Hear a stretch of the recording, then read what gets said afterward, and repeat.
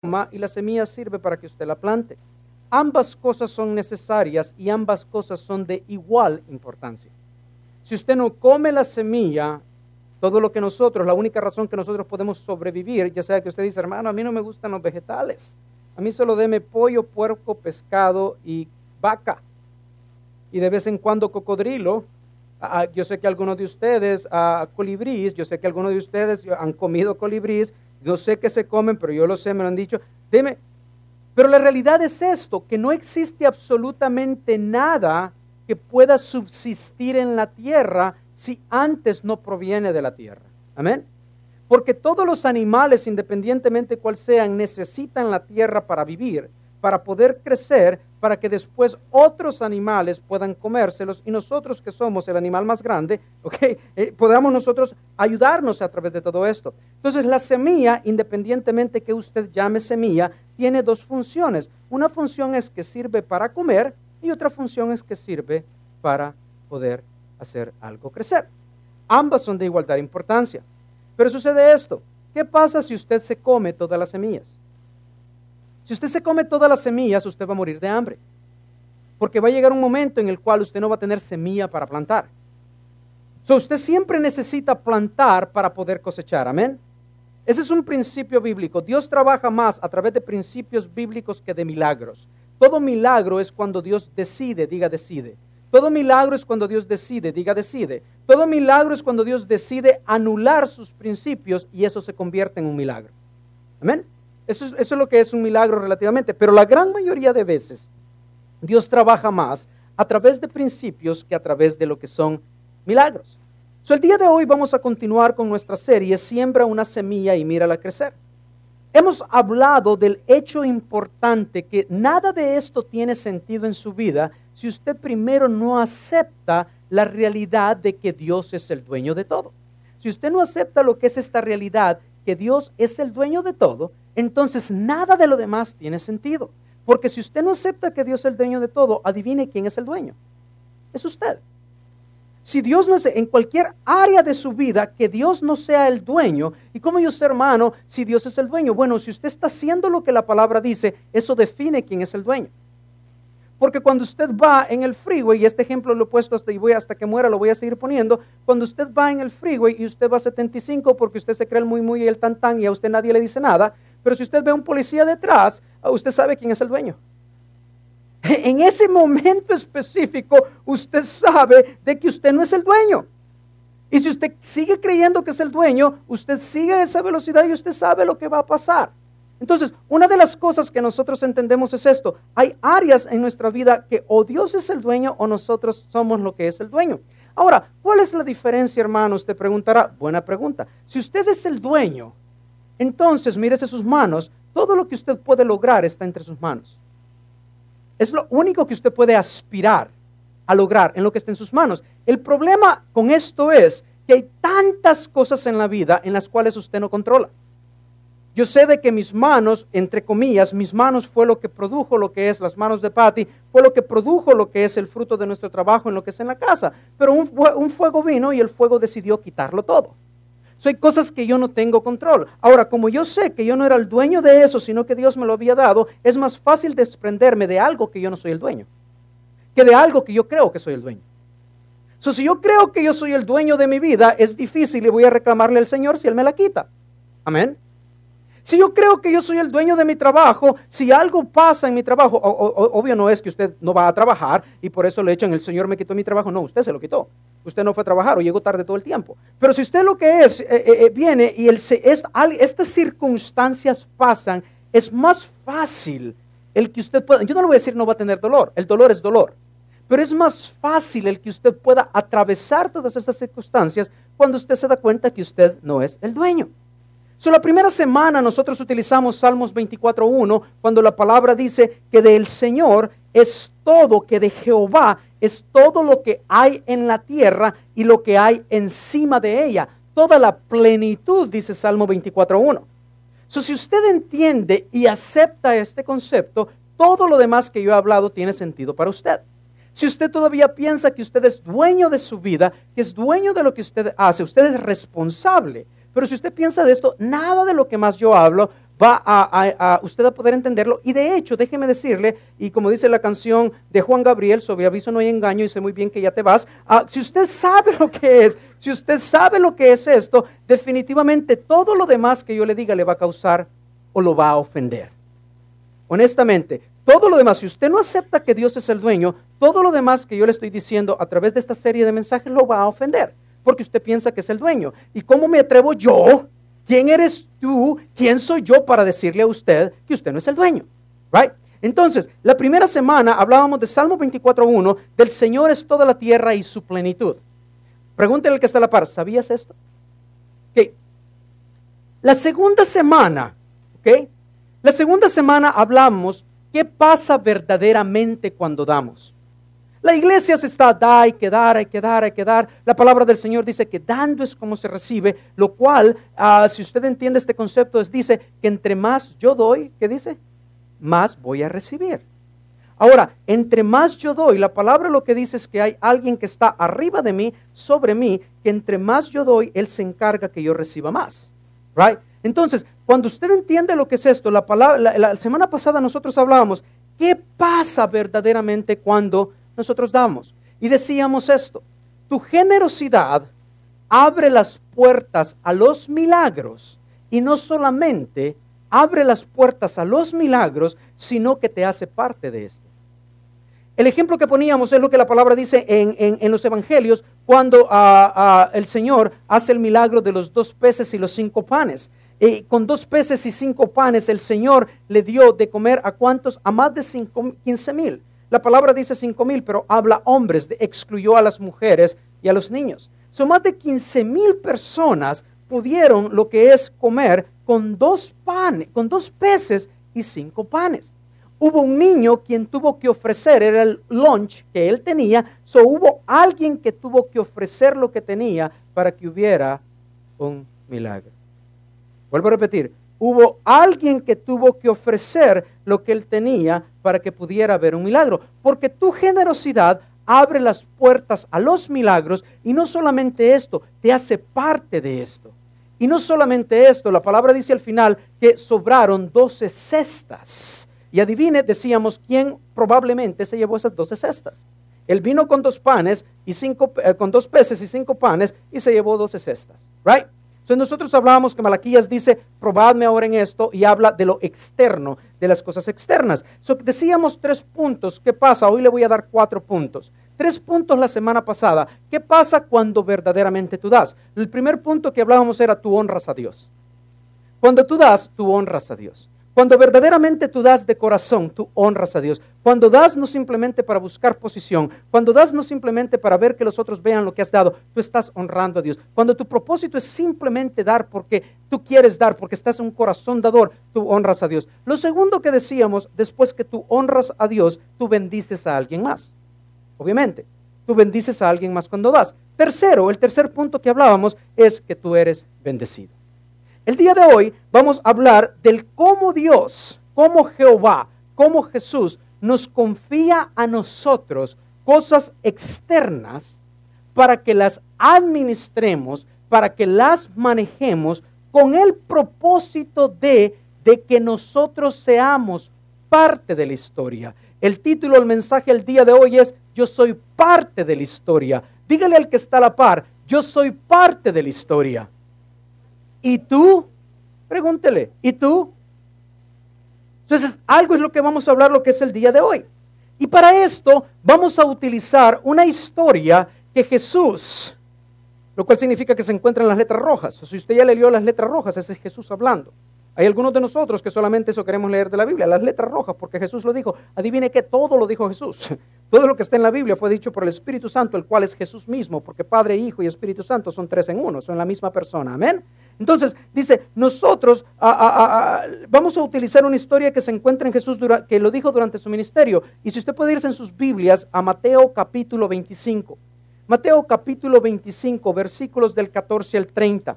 Esto es una historia llamada la parábola de los talentos. La parábola de los talentos. Mateo capítulo 25, versículos de lo que es del 14 al 30. Esto es lo que vamos a hacer. Vamos a leer la historia. Yo sé que la gran mayoría de ustedes ya la conoce, la ha escuchado, se la han contado, se la han dicho. Vamos a leer lo que es la historia y la vamos a examinar. Vamos a examinar los versículos más importantes para conocer verdaderamente lo que Jesús nos dice acerca del cómo nosotros podemos ser mejores administradores con lo que Dios nos ha dado. Y le voy a decir por qué. La serie de mensajes de la cual predicamos antes de esta fue acerca del perdón. Una de las cosas que el Señor hace es el que pueda usted internamente ser hecho completo. Ser hecho completo, que usted pueda tener el shalom de Jesús. ¿Cuál es el shalom? La palabra shalom significa paz, pero significa paz en todas las áreas de su vida. Significa una paz completa en cada área de su vida, específica e intrínsecamente, todas interconectadas y juntas. ¿Ok? Entonces, porque yo digo, después de eso, usted está bien y ha sido completo. Pero la otra parte es que usted tiene que ser completo externamente también. La otra parte, porque la palabra dice que nosotros somos la cabeza y no la cola, amén. La palabra dice que nosotros tenemos que andar, que el cristiano tiene que caminar de victoria en victoria, no de derrota a victoria, sino de victoria a victoria, lo cual significa que antes que nosotros vayamos a la batalla, ya ganamos. Aleluya. Right? Antes que mi casa desapareciera por el incendio, yo ya tengo una nueva, en el nombre de Dios. Yo no sé si usted lo cree, pero yo ya lo veo. Yo ya lo puedo ver, yo ya tengo esa visión. ¿Por qué? Porque yo no vengo caminando de la victoria a derrota, sino de victoria en victoria. El Señor me dice eso y Él es fiel a su palabra. Yo lo creo. Yo no sé si usted lo cree, pero yo lo creo. Yo lo creo y tal vez yo estoy loco. So what? Dígame usted quién está de acuerdo en estos días, ¿ok? Entonces, lo que yo trato de hacerlo es no solamente equiparlo a usted internamente, sino también equiparlo a usted externamente, para que usted verdaderamente no solamente pueda tener una victoria interna, sino también una victoria externa en las áreas de su vida. Y es por eso que yo necesito también hablar de cosas, vuelvo a decir, que si usted no cree que Dios es el dueño de todo, lo van a ofender. Y en esta parábola de los talentos, dependiendo de la traducción que usted tiene, en vez de talento, habla de oro. Porque lo que se está refiriendo exclusivamente a talento es dinero. ¡Auch! Hoy fui el domingo que no debería haber ido a la iglesia. Yo sé que está pensando más de uno eso. Leamos lo que dice y de ahí vamos a examinar lo que el Señor nos está diciendo. Parábola de los talentos, capítulo 25, versículo del 14 adelante. Y dice, Jesús, porque el rey, hágame un favor, párese, no lo voy en reverencia a la palabra de Dios, no voy a parar mucho como... Primero Dios no lo hago, espero que usted no esté tanto tiempo parado, mejor me callo y sigo. Ok. Porque el reino de los cielos, dice, es como un hombre, diga un hombre, usted es ese hombre, que yéndose lejos llamó a sus siervos y les entregó sus bienes. Adivine quién era quien se fue lejos, adivine quién fue el hombre que se fue lejos, su nombre es Jesús. El hombre se fue y llama a los siervos, adivine qué, usted es ese siervo. Y dice que a uno le dio 5 talentos, diga 5. A otro le dio 2 talentos, diga 2. A otro le dio 1, diga 1. Que bien, ya se sabe las matemáticas. Pero esta es la palabra. Dice que a cada uno dio conforme a su capacidad. Después de darle a uno 5, 2 y 1, se fue. Versículo 16. Y el que había recibido 5 talentos se fue y negoció con ellos y ganó otros 5 talentos. Asimismo, el que había recibido 2, ganó también otros 2. Pero el que había recibido 1 fue y cavó en la tierra y escondió, ¿qué dice? El dinero. Ok, si está hablando de eso, ok. El dinero de su señor. ¿De quién era el dinero? Ok, porque de él, de Jehová es toda la tierra, lo que hay en ella, su plenitud, lo que en ella existe. Versículo 18, versículo 19. Después de mucho tiempo vino el Señor, este es Jesús, de aquellos siervos, y arregló cuentas con ellos. Y llegando el que había recibido 5 talentos, trajo otros 5 talentos, diciendo, Señor, 5 talentos me entregaste, aquí tienes, he ganado otros 5 talentos sobre ellos. Y su Señor le dijo, bien, buen siervo y fiel, sobre poco, diga poco, sobre poco has sido fiel, sobre mucho, diga mucho, sobre mucho te pondré, entra en el gozo de tu Señor. Llegando también el que había recibido 2 talentos, dijo, Señor, diga Señor, 2 talentos me entregaste, aquí tienes, he ganado otros 2 talentos sobre ellos. Su señor le dijo, bien, siervo y fiel, sobre poco diga poco, sobre poco has sido fiel, sobre mucho diga mucho, sobre mucho te pondré. Entra en el gozo del Señor. 2 cosas, mucho y va a entrar en el gozo del Señor. Pero llegando también al que había recibido 1 talento, dijo, Señor, conocía que eres hombre duro, o sea que es la culpa del Señor, que ciegas donde no sembraste, es exactamente lo que está diciendo, y recoges donde no esparciste. Por lo cual yo tuve miedo, diga miedo. Que tuve miedo, diga miedo. ¿Y qué fue lo que yo hice? Fui y escondí tu talento en la tierra. Aquí tienes lo que es tuyo. Respondiendo su señor le dijo, siervo malo y negligente, sabías que ciego donde no sembré y recojo donde no esparcí. Por tanto, debías haber dado mi dinero a los banqueros y al venir yo hubiera recibido lo que es mío con los intereses. Quitadle, dígale, quitadle. Quitadle pues el talento y dadlo al que tiene, ¿cuántos? 10 talentos. Repita conmigo el siguiente versículo. Porque al que tiene le será dado y tendrá más, y al que no tiene, aún lo que no tiene le será quitado. Ojo, no dice cuándo. Y el siervo inútil, así como la Paquita del barrio, te estoy hablando a ti inútil, y el siervo, esa sí se la sabe, ¿verdad? Y el siervo inútil, echádle en las tinieblas de afuera, allí será el lloro y crujir de dientes. Dios bendiga su palabra, tome asiento. Examinemos lo que usted y yo acabamos de leer. Número 1, el dueño se fue por un tiempo. ¿Quién es el dueño? Jesús.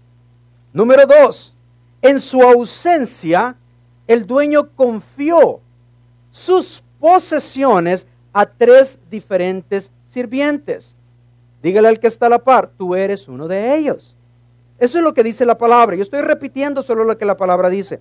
Y dice que a uno le dio 5, a otro le dio 2 y a otro le dio 1 talento. Le voy a decir lo que esto equivale. El talento era una manera de cómo ellos evaluaban lo que es o el valor de la moneda griega en ese tiempo. Y 1 talento equivale al salario de 6,000 días. Vuelvo a repetir, no está diciendo cuánto usted gana. No está diciendo si usted gana $5 por hora o gana $150 por hora. Independientemente de lo que usted gane, 1 talento equivalía al salario de 6,000 días de una persona. Si usted hace las matemáticas, cuando llegue a su casita, hágala. Esto equivale que 1 talento equivale al salario de 25 a 30 años. Lo cual equivale, déjeme ponérselo en otra perspectiva, el talento equivale a lo que usted va a ganar hasta que se retire. ¡Wow! Porque ¿cómo es que el Señor sabía que el promedio de vida, lo que es laboral, son 25 a 30 años? Otros más, otros menos, dependiendo cuál sea su capacidad, ¿right?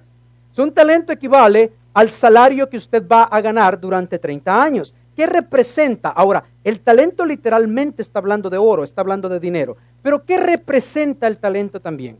El talento representa sus recursos financieros, es lo primero. El talento representa todos sus dones, todas sus habilidades. El talento representa todos los privilegios que usted tiene como persona. Cada uno de nosotros tiene diferentes privilegios. El talento representa todas las oportunidades que vienen a su vida. Si somos honestos, no todos tenemos las mismas oportunidades. Amén. Cada uno de nosotros tiene oportunidades diferentes. Son los sirvientes que recibieron 5 y 2 talentos, doblaron lo que es su dinero cuando el Señor regresó. El sirviente con 1 talento, ¿qué fue lo que hizo? Enterró su dinero. A los que doblaron les fue bien, al que no hizo nada le fue un poco mal. Pero es interesante, lo que yo quiero hacer es que usted note cómo nuestro Señor Jesucristo utiliza este principio de dinero. Y usted me dirá, hermano, ¿y por qué Jesús hace esto? La semana pasada lo decíamos, porque donde está tu tesoro, ahí está tu corazón. Pero ¿sabe por qué hizo esto también? Porque Él sabía que directa o indirectamente nosotros íbamos a ser influenciados e íbamos a tratar con dinero. Todas nuestras vidas. Solo que esto aseguraba era esto, esta parábola específicamente. Lo que esto aseguraba era que no iba a haber una persona en toda la historia de la humanidad hasta que Jesús regrese que no iba a entender esta parábola. Hay quienes entienden pero hacen caso omiso, son desobedientes, y hay quienes que simplemente no conocen. Yo estoy hablando este día a ambos, a los que no conocen y a los que entienden lo que es este concepto. El primer punto que yo quiero dejarle el día de hoy es, punto número 1, todos tenemos que tratar con dinero. Todos.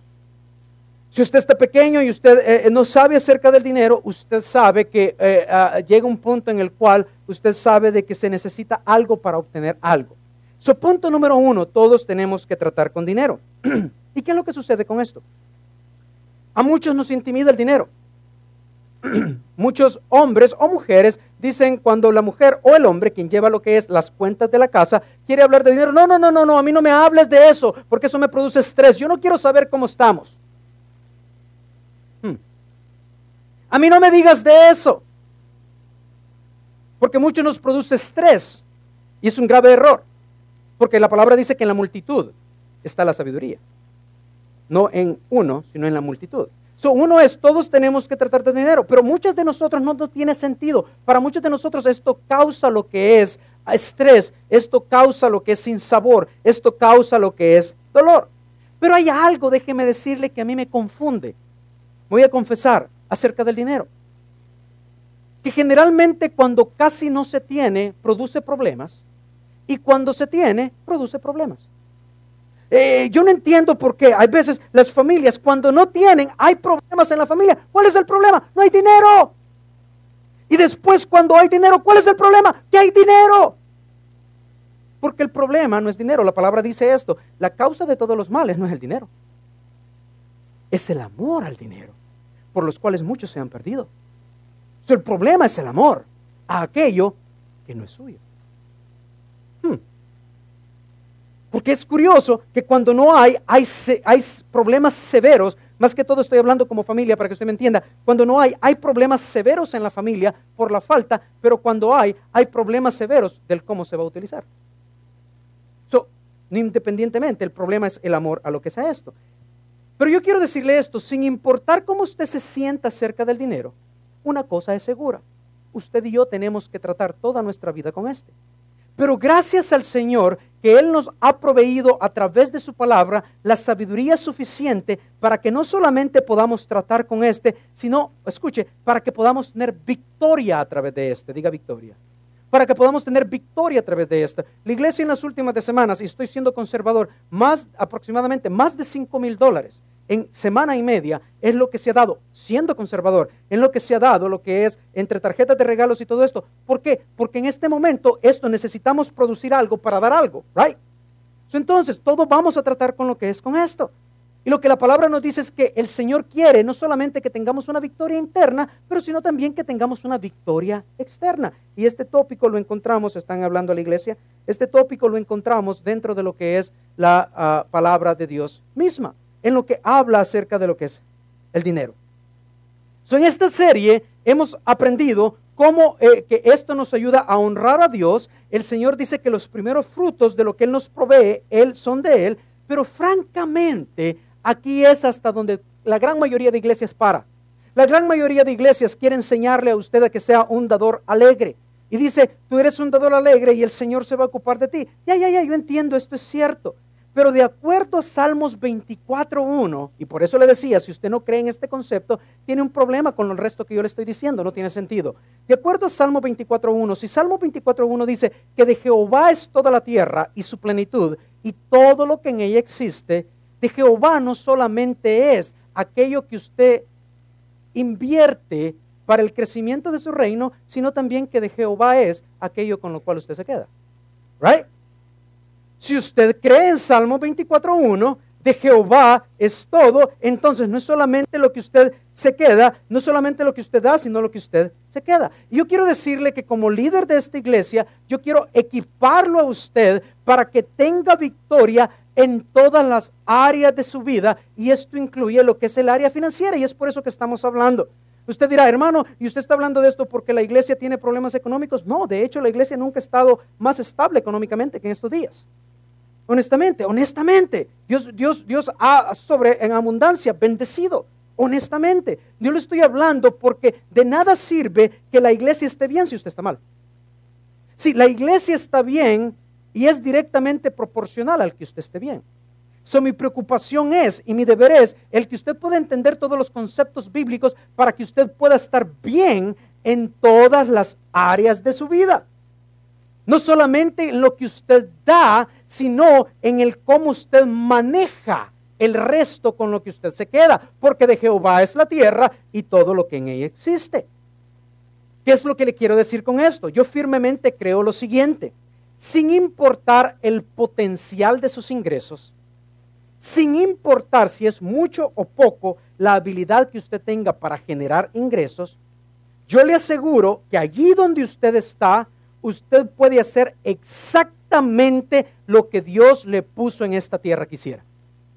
Vuelvo a repetir, sin importar donde usted está, yo le aseguro que Dios puede hacer exactamente lo que Él quiso que usted hiciera en esta tierra.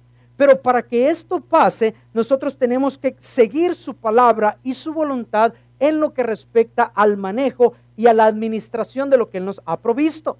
Y Él dice que Él nos ha provisto todo lo que necesitamos, y esto nos trae al segundo punto el día de hoy. Número 2, Dios nos ha bendecido a cada uno de nosotros. Vuelvo a repetir, Dios nos ha bendecido a cada uno de nosotros. Y si usted en sus Biblias ve lo que es Mateo 25, versículos 14 y 15, que es donde comenzamos, dice lo siguiente: porque el reino de los cielos es como un hombre que, yéndose lejos, ya dijimos que este hombre era Jesús, Él va a regresar, llamó a sus siervos, ya dijimos que cada uno de nosotros somos sus siervos, sus discípulos, y les entregó, ¿qué les entregó? Sus bienes. ¿De quién eran? De Jesús. A uno le dio 5, a otro 2 y a otro 1. Y aquí está la clave. A cada uno le dio, ¿cómo le dio? Conforme a su capacidad. ¿Puede conmigo decir, a cada uno nos dio conforme a su capacidad? Ay, tan lindos que se ven. Y luego lo que pasó es, después que el Señor hizo esto, ¿qué fue lo que hizo el Señor? Se fue lejos. O sea que Él nos dejó el changarro a nosotros, mientras Él regresa. Amén. Come on. Él nos dejó que cuídenme el changarro aquí mientras yo regreso, right? Eso es lo que Él hizo, amén. Estamos hasta ahí. No sé si ustedes logran ver lo que yo veo. Algunos dicen, yo quiero tener más. Y lo que está diciendo el Señor es que le dio a cada uno conforme a su capacidad.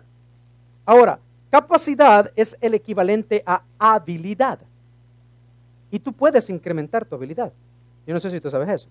¿No me lo cree? Le voy a poner un ejemplo. Yo sé que hay más de uno aquí que se dedican a la pintura, más de uno aquí que se dedican a landscaping, más de uno que se dedica a cortar pelo, más de uno que se dedica a lo que sea. Pero ¿no es cierto que usted es mejor haciendo lo que hace que cuando empezó? Come on. Y si está igual, estamos en problemas. Por la gracia de Dios que tiene el trabajo que tiene. ¿Okay? Porque todavía no. Usted ha incrementado su habilidad y esto ha hecho que ha incrementado su capacidad de ganar más. ¿Am I lying? ¿Estoy mintiendo? Ok, come on. Si usted viene y tiene 20 años en la misma compañía y gana lo mismo que tiene hace 20 años, yo le voy a dar el número de teléfono de Labor Commission porque se lo están estafando. Lo están estafando, dígame a mí y yo se lo doy con mucho gusto. Generalmente cuando su capacidad incrementa, ¿qué incrementa? Su salario. Eventualmente eso incrementa porque usted viene a ser alguien indispensable para el lugar donde usted está. Si la única manera que nadie es indispensable, yo lo sé, pero la única manera que usted tiene asegurado algo es cuando usted viene a ser indispensable en lo que usted hace. Right? Entonces dice la palabra que cada uno le dio conforme a esa capacidad y se fue. Si tú quieres tener más, tú tienes que saber cómo administrar más. Lo único que tú tienes que hacer de acuerdo a la palabra es incrementar tu capacidad para manejar lo que tienes hoy. Le voy a decir lo que dice la palabra. Cuando Dios vea que Él puede confiarte con lo que Él ha provisto para ti hoy, entonces te va a confiar con más. Vuelvo a repetir, cuando el Señor vea, y no estoy hablando, oh hermano, pero yo estoy súper bien ahorita, entonces el Señor, no, porque no créalo usted, y le vuelvo a repetir, que no todo aquello que nosotros llamamos bendición es bendición. Cualquier bendición, de acuerdo a la Biblia, que nos aleje de Dios es maldición. Lo único que usted todavía no lo ha visto. Cualquier cosa que aleje, si esto lo que pasó en mi vida, el incendio, me hubiera alejado del Señor, el que yo estuviera con una gran depre ahorita acostado, esto hubiera sido una maldición para mí. Amén. Es una bendición porque yo lo estoy tomando como tal. Right? Porque yo sé que del Señor es la tierra y todo lo que en él existe. Amén. Eso es la diferencia. Entonces, si usted quiere que incremente su capacidad, sea fiel donde el Señor lo ha puesto hoy. Pero muchos de nosotros somos fieles de acuerdo a lo que está pasando. Muchos de nosotros somos fieles de acuerdo a si estoy en buenos términos con o si estoy en malos términos con. Eso no es fidelidad. Amén.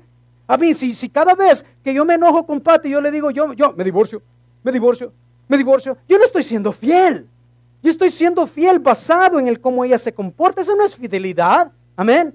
Dios es fiel que aun cuando nosotros estábamos muertos en delitos y pecados, Él murió por nosotros. Dios es fiel que aun cuando somos infieles, Él nos sigue amando. Dios es fiel.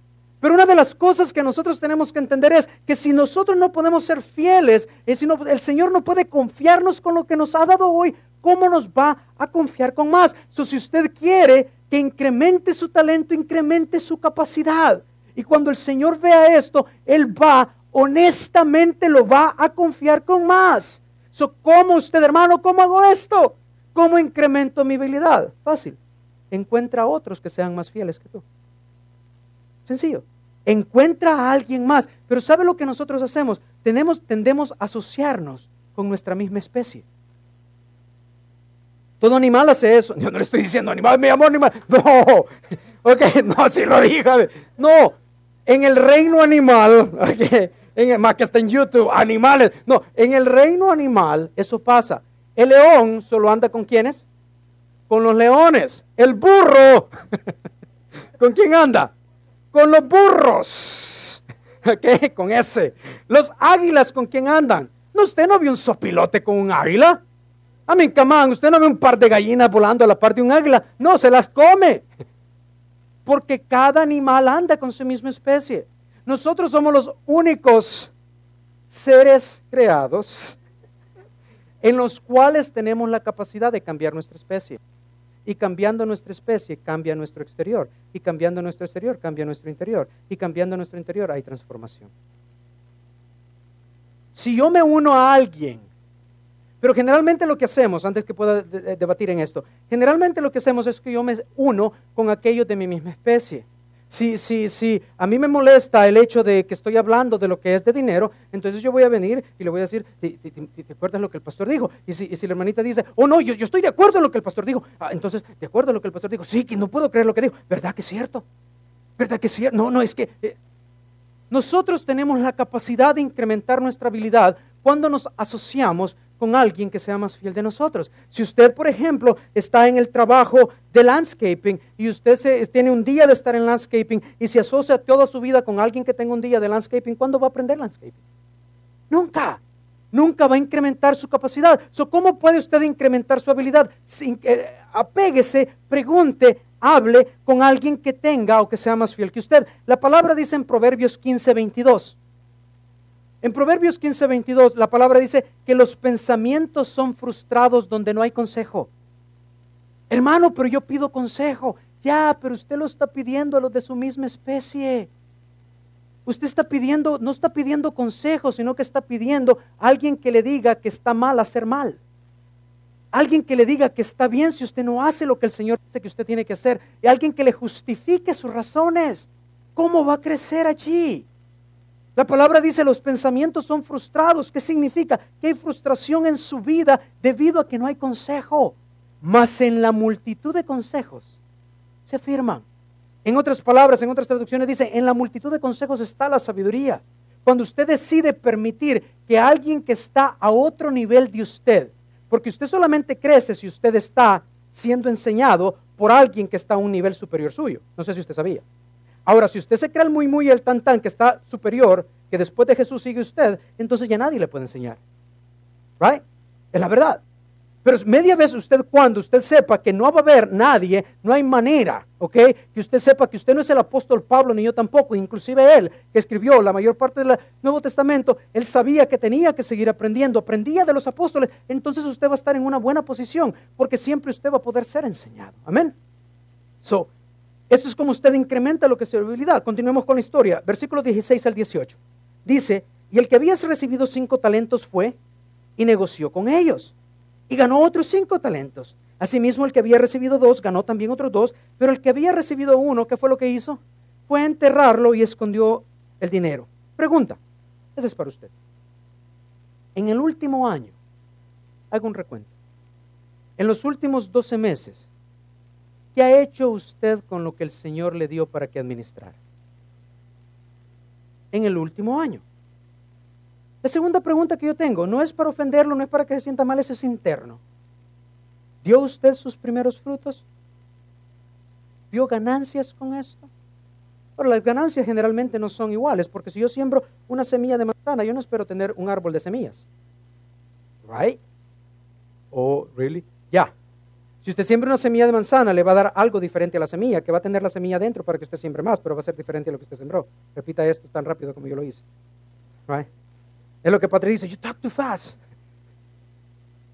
Si usted siembra una semilla, lo que usted va a cosechar es diferente a lo que usted sembró, pero es lo mismo. Y le va a dar la capacidad de seguir sembrando. A veces usted siembra algo y usted cosecha algo diferente, pero es exactamente, ojo, siempre usted va a cosechar lo que usted necesita. Si usted siembra para el Señor, siempre usted va a cosechar para lo que usted necesita. A las personas que nosotros les hemos ayudado, más de 175 personas, la gran mayoría, muchas de ellas entre no sé qué porcentaje, mayor porcentaje hispanas, pero también anglas, la gran mayoría no las vamos a volver a ver. Pero yo estoy seguro que vamos a cosechar de eso. ¿Amén? Yo estoy completamente seguro, porque el Señor no puede ser burlado. Todo lo que el hombre siembra, eso también va a cosechar. La segunda pregunta que yo tengo a usted, ok, de aquí a un año, y la primera que le hice es, en el último año, ¿qué hizo usted con lo que el Señor le dio que administrara? Ahora, si es suyo, entonces no tiene nada, lo que le estoy diciendo no tiene sentido. Pero si usted cree que toda la Biblia es cierta, usted va a creer que Salmo 24:1 es cierto. En el último año, ¿qué hizo con lo que el Señor le dio? Dio usted sus primeros frutos. La segunda pregunta es esto, de aquí a un año, ok, usted ya no puede cambiar lo que pasó en un año, pero de aquí a un año, ¿piensa hacer lo mismo? ¿O su respuesta sería diferente? De aquí a un año, ¿piensa usted hacer lo mismo o su respuesta va a ser diferente? Porque si Dios es el dueño de todo, lo demás o lo que nosotros tenemos lo manejamos. Pero no solamente eso, Él está tan interesado como en los primeros frutos que usted da, como en el 90% que usted retiene. Right? O sea, la cantidad que usted haga. Él está interesado en ambas cosas. Y esto nos lleva al tercer punto el día de hoy. ¿Okay? Tercer punto. Todos daremos cuentas. Dígale que está al par. Tú vas a dar cuentas. Respóndale, tú también. Todos vamos a dar cuentas. Mateo 25:19.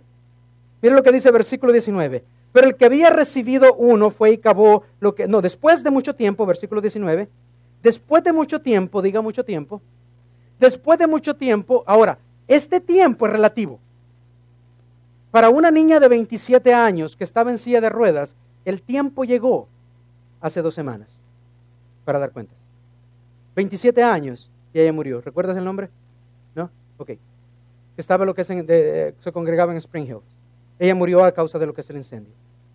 Cada uno, el tiempo es relativo. No todos tenemos el mismo tiempo, pero todos tenemos tiempo. Amén. Usted no puede decir, yo voy a tener el tiempo que el hermano tengo, entonces en los últimos 2 años de mi tiempo me compongo. Right? No, la eternidad no está hacia adelante, la eternidad es paralela a la vida. Yo quiero que usted entienda, bíblicamente y teológicamente se conoce que la eternidad es paralela a la vida, lo cual usted no sabe cuándo lo va a encontrar. Usted no sabe cuándo la eternidad lo va a encontrar a usted. Amén. Entonces, ¿qué dice? Después de mucho tiempo vino el Señor de aquellos siervos, y adivine a qué vino. A arreglar cuentas con ellos. El punto número 3 es todos vamos a dar cuentas. Y así como la historia dice, vendrá el día cuando nuestro Señor Jesucristo regresará o nosotros estaremos a Él y vamos a arreglar cuentas con Él. Y hay solamente 2 preguntas que Él nos va a hacer. 2 preguntas. La primera es, Dios Padre va a decirnos, ¿qué hiciste con mi Hijo Jesucristo? Porque usted puede ser la segunda Madre Teresa de Calcuta, pero si usted no conoce a Jesús, usted no tiene esperanza, lejos de esta vida. lejos de esta vida usted no tiene. Porque la palabra dice que solo hay un camino. La palabra dice que solo hay una verdad. La palabra dice que solo hay una vida. Y la palabra dice que nadie llega al Padre si no es a través de Jesús. No importando lo que usted diga o lo que Jesús dijo era cierto, todo lo que dijo es cierto, todo lo que dijo es mentira. Y Él dijo, solamente a través de mí se llega al Padre. No es a través de nadie más. Si usted no tiene, el que tiene al Hijo, que dice la palabra, tiene al Padre. Pero el que no tiene al Hijo no tiene al Padre. Si usted está aquí y no conoce a Jesús, todo lo que yo le estoy diciendo, por favor, no tiene sentido. Exclúyase. Nada de esto es para usted si usted no conoce a Jesús. Su principal misión en la vida, si usted no conoce a Jesús, es conocer a Jesús. Amén. Esa es su principal misión. Nada, y por favor, no dé. Por favor, no sea parte. Por favor, no lo haga. Porque su principal misión en su vida es descubrir a Jesús. Porque todo lo demás no tiene sentido si usted no lo conoce a Él. Pero si usted ya lo conoce a Jesús, todos vamos a dar cuentas. Y la primera pregunta va a ser, ¿qué hiciste con mi Hijo Jesucristo? La segunda pregunta, adivine cuál va a ser, ¿qué hiciste con lo que yo te di durante tu vida? Esas son las dos preguntas. ¿No me cree? Lea el libro de Corintios. ¿Qué hiciste con Jesús? ¿Qué hiciste con lo que yo te di en tu vida? Al ver esta historia, encontramos que hay 3 categorías de personas. Diga 3. Hay 3 categorías de personas. Y yo quisiera que ahí donde tú estás, sentadito bien bonito, tú determines qué categoría eres tú. Amén. Número 1, versículos 20 al 23. Y llegando el que había recibido 5 talentos, trajo otros 5 talentos, diciendo, Señor, 5 talentos me entregaste, aquí tienes. He ganado otros 5 talentos sobre ellos. Versículo 21. Y su Señor le dijo, ¿qué le dijo? Bien, buen siervo y, ¿qué le dijo? Fiel. Sobre poco has sido fiel. Sí, 5 talentos equivalen al salario de aproximadamente 100 años. Esta es una persona multimillonaria. Eso es lo que significa. No importando lo que usted tenga, eso es lo que le quiero decir. 5 talentos equivale a una persona multimillonaria. Y le dijo, buen siervo y fiel, sobre poco. Sobre poco, eso no es nada, dice Jesús. Sobre poco has sido fiel. ¿Qué dice? Sobre mucho te pondré. Y lo otro que dice, entra en el gozo de tu Señor. ¿Sabe usted que lo que yo he logrado descubrir es que cuando usted da, lo que más hay es gozo? Increíble.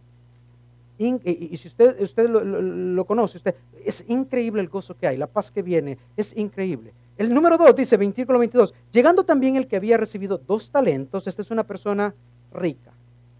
¿Okay? Dijo, Señor, 2 talentos me entregaste, aquí tienes, he ganado otros 2 talentos sobre ellos. Su Señor le dijo, ¿se da cuenta que la respuesta es la misma? Porque el problema no es el dinero, sino el amor al dinero. No importa lo que usted tenga, cuánto tenga o cuándo vaya a generar. Dice, la respuesta es igual, buen siervo y fiel. ¿Qué le dijo? Sobre poco has sido fiel, sobre mucho te pondré. ¿Qué más le dice? Entra al gozo de tu Señor. Pero este es el versículo 23, sí. Punto número 1 dentro de las 3 categorías de personas que hay. Yo quiero que usted vea en cuál está usted. Está aquellos que administran bien. Número 1 es que está aquellos que administraron bien. Estos 2 sirvientes administraron bien y dieron y doblaron lo que el Señor les había confiado. Y yo confío y yo sé que para más de uno, y estoy siendo bien conservador porque yo conozco a más de uno, aquí en este lugar, y ustedes están en esa categoría. No por lo que tienen, sino por lo que dan. Ustedes son multimillonarios dando. Más de uno de los que están aquí son multimillonarios, lo que es dando. Si tú eres uno de ellos, ¿ok? No te vayas a levantar para que te aplaudamos. No, si tú eres, ahí sentadito, si tú eres uno de ellos, esto es increíble. Pero yo te reto, si tú estás aquí y dices, oh, mírenme, este soy yo, aquí está. Ok, ahí ya te quemaste, porque entonces el Señor va a decir, no, la gloria solo es mía, entonces lo que hiciste no tiene sentido. Amén. Pero si usted es uno de esos, yo lo reto a que haga 3 cosas. 1, agradézcale siempre a Dios por la provisión que Él le da a usted y la fidelidad que Él permite que usted tenga hacia su causa. Número 2, dígale a otros. Mire, vivimos en un mundo, hermano, vivimos en un mundo que está desesperado por una liberación financiera. Y el nombre de la liberación financiera se llama Jesús. Se llama Jesús. ¿Sabe usted cuándo uno sabe cuando la iglesia comienza a crecer? Entre paréntesis, ¿sabe usted cuándo uno sabe? Cuando comienzan a aparecer los haters. Los que odian. Los que odian lo que uno está haciendo. Y nosotros en la iglesia ya los tenemos. Gloria a Dios. Right, Cassandra? We have them. Online. It's beautiful. Yo le digo, yes, ya estamos en otro nivel. Entonces, si usted es uno de ellos, primero lo que hace es, si está ahí, que el Señor te bendiga porque me va a ver por YouTube. Pero yo le quiero decir, vivimos en un mundo que se ha desesperado por la liberación financiera. Y la mejor sabiduría para una liberación financiera es la sabiduría bíblica. Es la sabiduría bíblica. Tu testimonio es algo vivo. Dile a otros, comparte lo que el Señor ha hecho debido a tu fidelidad. Pero lo otro que yo quiero que tú hagas, protégete a ti mismo. Protégete. Porque es bien fácil cuando se tiene mucho poner la confianza en las cosas. Es bien fácil, hermano. Honestamente. Es por eso que es más fácil dar cuando no se tiene que cuando se tiene. Honestamente. No pongas las confianzas en las cosas. Pon siempre tu confianza en el proveedor y no en la provisión. Y no en la provisión. La segunda categoría, están aquellos que administran bien. La segunda categoría son aquellos que administran pobremente. Versículo 24. Dice, pero llegando también el que había recibido un talento, dijo, Señor, te conocía que eras un hombre duro. ¿A quién le echamos la culpa? A Dios. No, primero al pastor y después a Dios. Siempre es así, no se preocupe, ya estoy acostumbrado. Siempre es así. Entonces dice, Señor, te conocías que era hombre duro, que ciegas donde no sembraste y recoges donde no esparciste. Por lo cual, ¿qué dice? Tuve miedo. Porque hay una verdad, que el ser fiel a Dios a veces da miedo. Amén. Porque a veces no alcanza. Porque a veces, yo estoy en una posición que todos aquí tal vez están mejor financieramente que la que yo estoy. Pero en la cabeza, Pati no me ha preguntado a mí, ¿qué vamos a hacer con los diezmos? Hay que darlos, right? Porque la confianza está en aquel de donde vino primeramente todo eso. No está en mí. Pero ese es mi testimonio personal. El Señor ha sido fiel conmigo a través de toda la generación en el cual yo he vivido en el ministerio. Este momento, ¿sabe qué? Va a seguir siendo fiel. Honestamente se lo digo, va a seguir siendo fiel. No ha cruzado por nuestra mente. Es increíble, es como que usted esté high todo el tiempo. Come on, levante la mano los que saben. No. Pero es exactamente lo que es. Que dice, estoy mal, pero estoy feliz. Es increíble, Dios es fiel, Dios es bueno, amén. Dios es fiel y bueno. La segunda categoría está lo que es esto, y viene lo que es esto. Dice que él sabía que era un hombre duro, versículo 25. Por lo cual tuve miedo, y fui y escondí el talento en la tierra. Aquí tienes lo que es tuyo. Respondiendo su señor le dijo, siervo malo y negligente, ¿sabías que yo ciego donde no sembré y que recojo donde no esparcí? Por tanto debías haber dado mi dinero a los banqueros y al venir yo hubiera recibido lo que es mío con intereses. Quítale pues el talento y dénselo al que tiene 10. Y mire lo que dice, porque el que tiene le será dado y tendrá más. Y al que no tiene, aún lo que no tiene le será quitado. Hubo una vez alguien, una posición muy buena económica, que llegó ante mí, platicamos y todo eso, pues necesitaba consejería. No le voy a decir mucho acerca de lo que es eso. Pero entonces yo le hacía la pregunta, te hago una pregunta, le decía, ¿qué darías tú por tu paz? ¿Qué darías tú por la paz? ¿Qué darías tú por paz? Y me dice, absolutamente. Si yo te digo, le digo, estaba sentado yo en lo que una vez fue mi escritorio, y le digo, si yo te diría que en esta caja, por ejemplo, yo tengo paz en esta caja, ¿cuánto me darías por ella? Y si yo te digo, ok, ¿sabes qué? Por el resto de tu vida, yo te prometo que tú vas a tener paz. Y cuando se te acabe, tú simplemente vienes y yo te voy a vender más. Y se te acaba, tú vienes y yo te voy a vender más. ¿Cuánto darías por tu paz? ¿Cuánto darías por tu gozo, por tu santidad, por tu sanidad? Le digo. Y me dice absolutamente todo lo que tengo. Yo le digo, ok, es gratis. Es gratis. Porque platique lo que es con Pati, platique con mi hijo. Yo no sé ustedes, pero yo no cambiaría 5 casas por la paz que yo tengo en el Señor.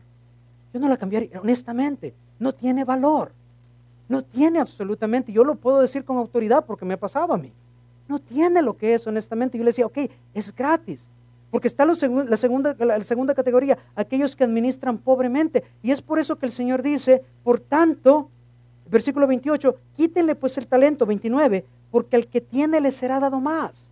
No está hablando solamente económicamente.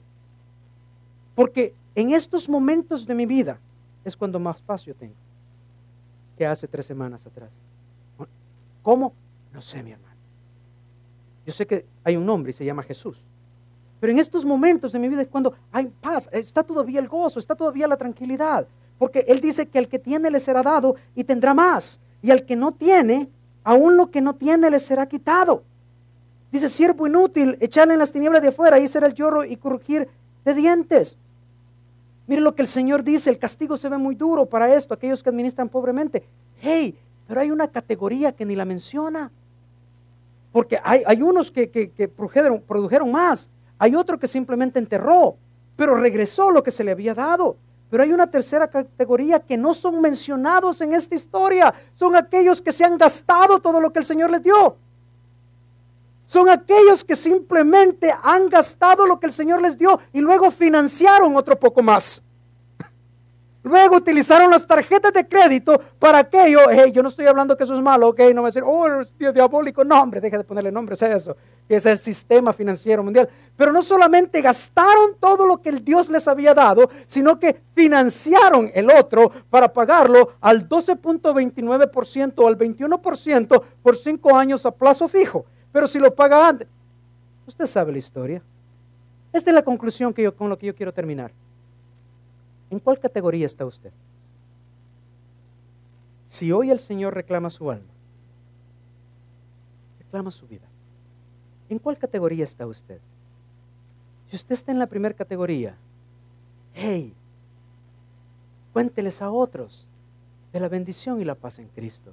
Si está en la segunda categoría, yo lo invito a que venga a ser parte de la historia.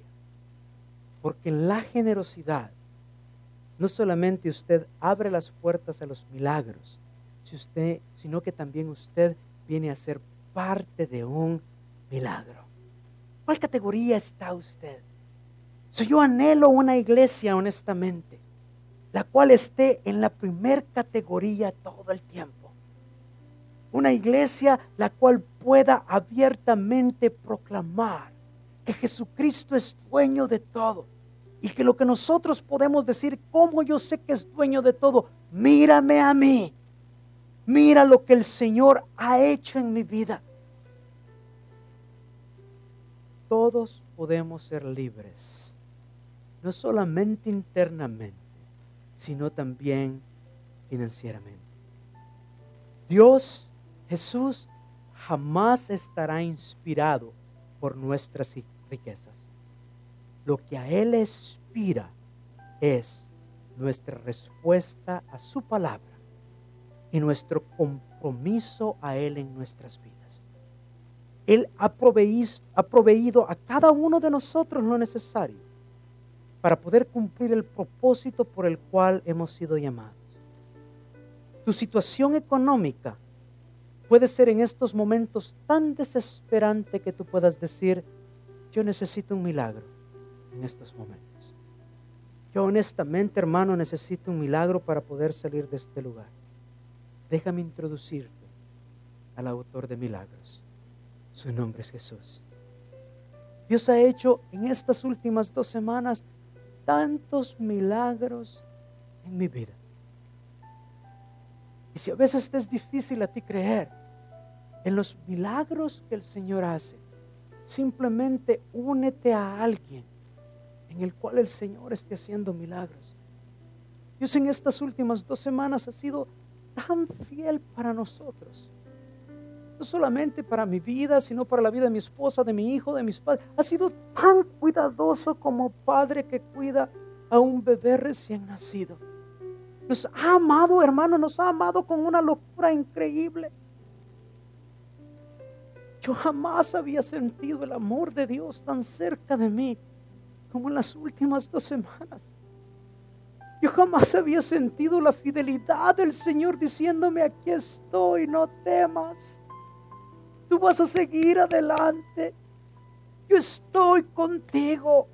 Yo no te he abandonado ni jamás te voy a abandonar. En el momento de miedo, en el momento en el cual menos de 5 minutos para salir del fuego, yo estaba allí, dice el Señor. Yo fui el que cuidé de ustedes para que lo mismo que le pasó a Sadrach, Mesach y Abednego, ni siquiera salieran de ahí con olor a humo. Todo se perdió. Todo se perdió.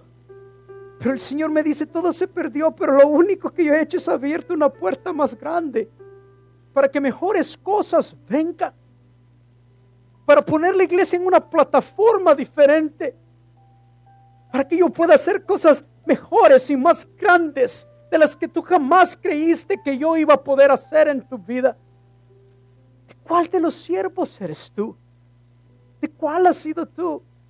Yo te imploro en el nombre de Jesús. Yo te imploro en el nombre de Jesús, en el cual no pongas tú el amor a las cosas, sino en aquel que te ha proveído las cosas. Es tu decisión si tú quieres incrementar tu capacidad el día de hoy. Yo quiero invitarte, y lo vuelvo a repetir, si tú no conoces a Jesús, tu principal misión en la vida es que tú lo conozcas. Nada de lo demás aplica a ti. So, si hay alguien aquí que no conozca a Jesús, que jamás lo haya recibido en su corazón, tú viste lo que pasó. Todos hemos sido impactados directa o indirectamente. No esperes a que el fuego venga a tu vida y que tal vez destruya no solamente lo material, sino también tu vida misma. Una enfermedad, lo que sea. Ven a Jesús. Ven a los pies de Él. Hay paz en medio de la tormenta. Hay paz en medio de la tormenta. Yo puedo testificar eso, mi hijo puede testificar eso, mi esposa puede testificar eso, mis padres pueden testificar eso. Hay paz en medio de la tormenta, es cierto. No solamente la alabanza lo dice, es cierto. Hay paz en medio de la tormenta. Si tú no has recibido a Jesús y quieres hacerlo el día de hoy, ahí donde estás, levanta tu mano. Yo quiero orar por ti. Yo quiero orar por ti. Yo quiero simplemente, no se trata de religión, sino de relación. Yo quiero orar por ti. Yo quiero que tú digas finalmente, yo ya no puedo solo. Yo no quiero hacer esto solo. Yo quiero recibir a Jesús. ¿Hay alguien aquí que quiera recibir a Jesús el día de hoy? Segundo, hay algo que yo nunca logro comprender. Si tú ya recibiste a Jesús, pero nunca te has bautizado, ¿qué esperas? ¿Qué esperas? Es fidelidad a Él. Si yo quiero invitarte, si tú ya recibiste a Jesús en tu corazón, pero jamás te has bautizado, yo quiero invitarte que te pongas de pie para organizar lo que es el bautismo más adelante. Si tú no has recibido, si tú ya recibiste a Jesús en tu corazón, pero tú no te has bautizado, tú sabes si el Señor está moviendo tus piernas y te dice, te están hablando a ti, es para ti lo que acabo de decir. Si yo te invito, si eres tú, levántate, ponte de pie. Proclama al mundo lo que ha pasado en tu interior. Vuelvo a repetir, si tú no te ya recibiste a Jesús, pero no te has bautizado, ponte de pie y vamos a organizar lo que es tu bautismo. ¿Hay alguien acá? Mi corazón me dice que hay alguien que quiere hacerlo. Ponte de pie. Ponte de pie. En el nombre de Jesús, ponte de pie. Gloria a Dios. En el nombre de Jesús, ponte de pie. Gloria a Dios. Gloria a Dios. ¿Hay alguien más? En el nombre de Jesús, ponte de pie.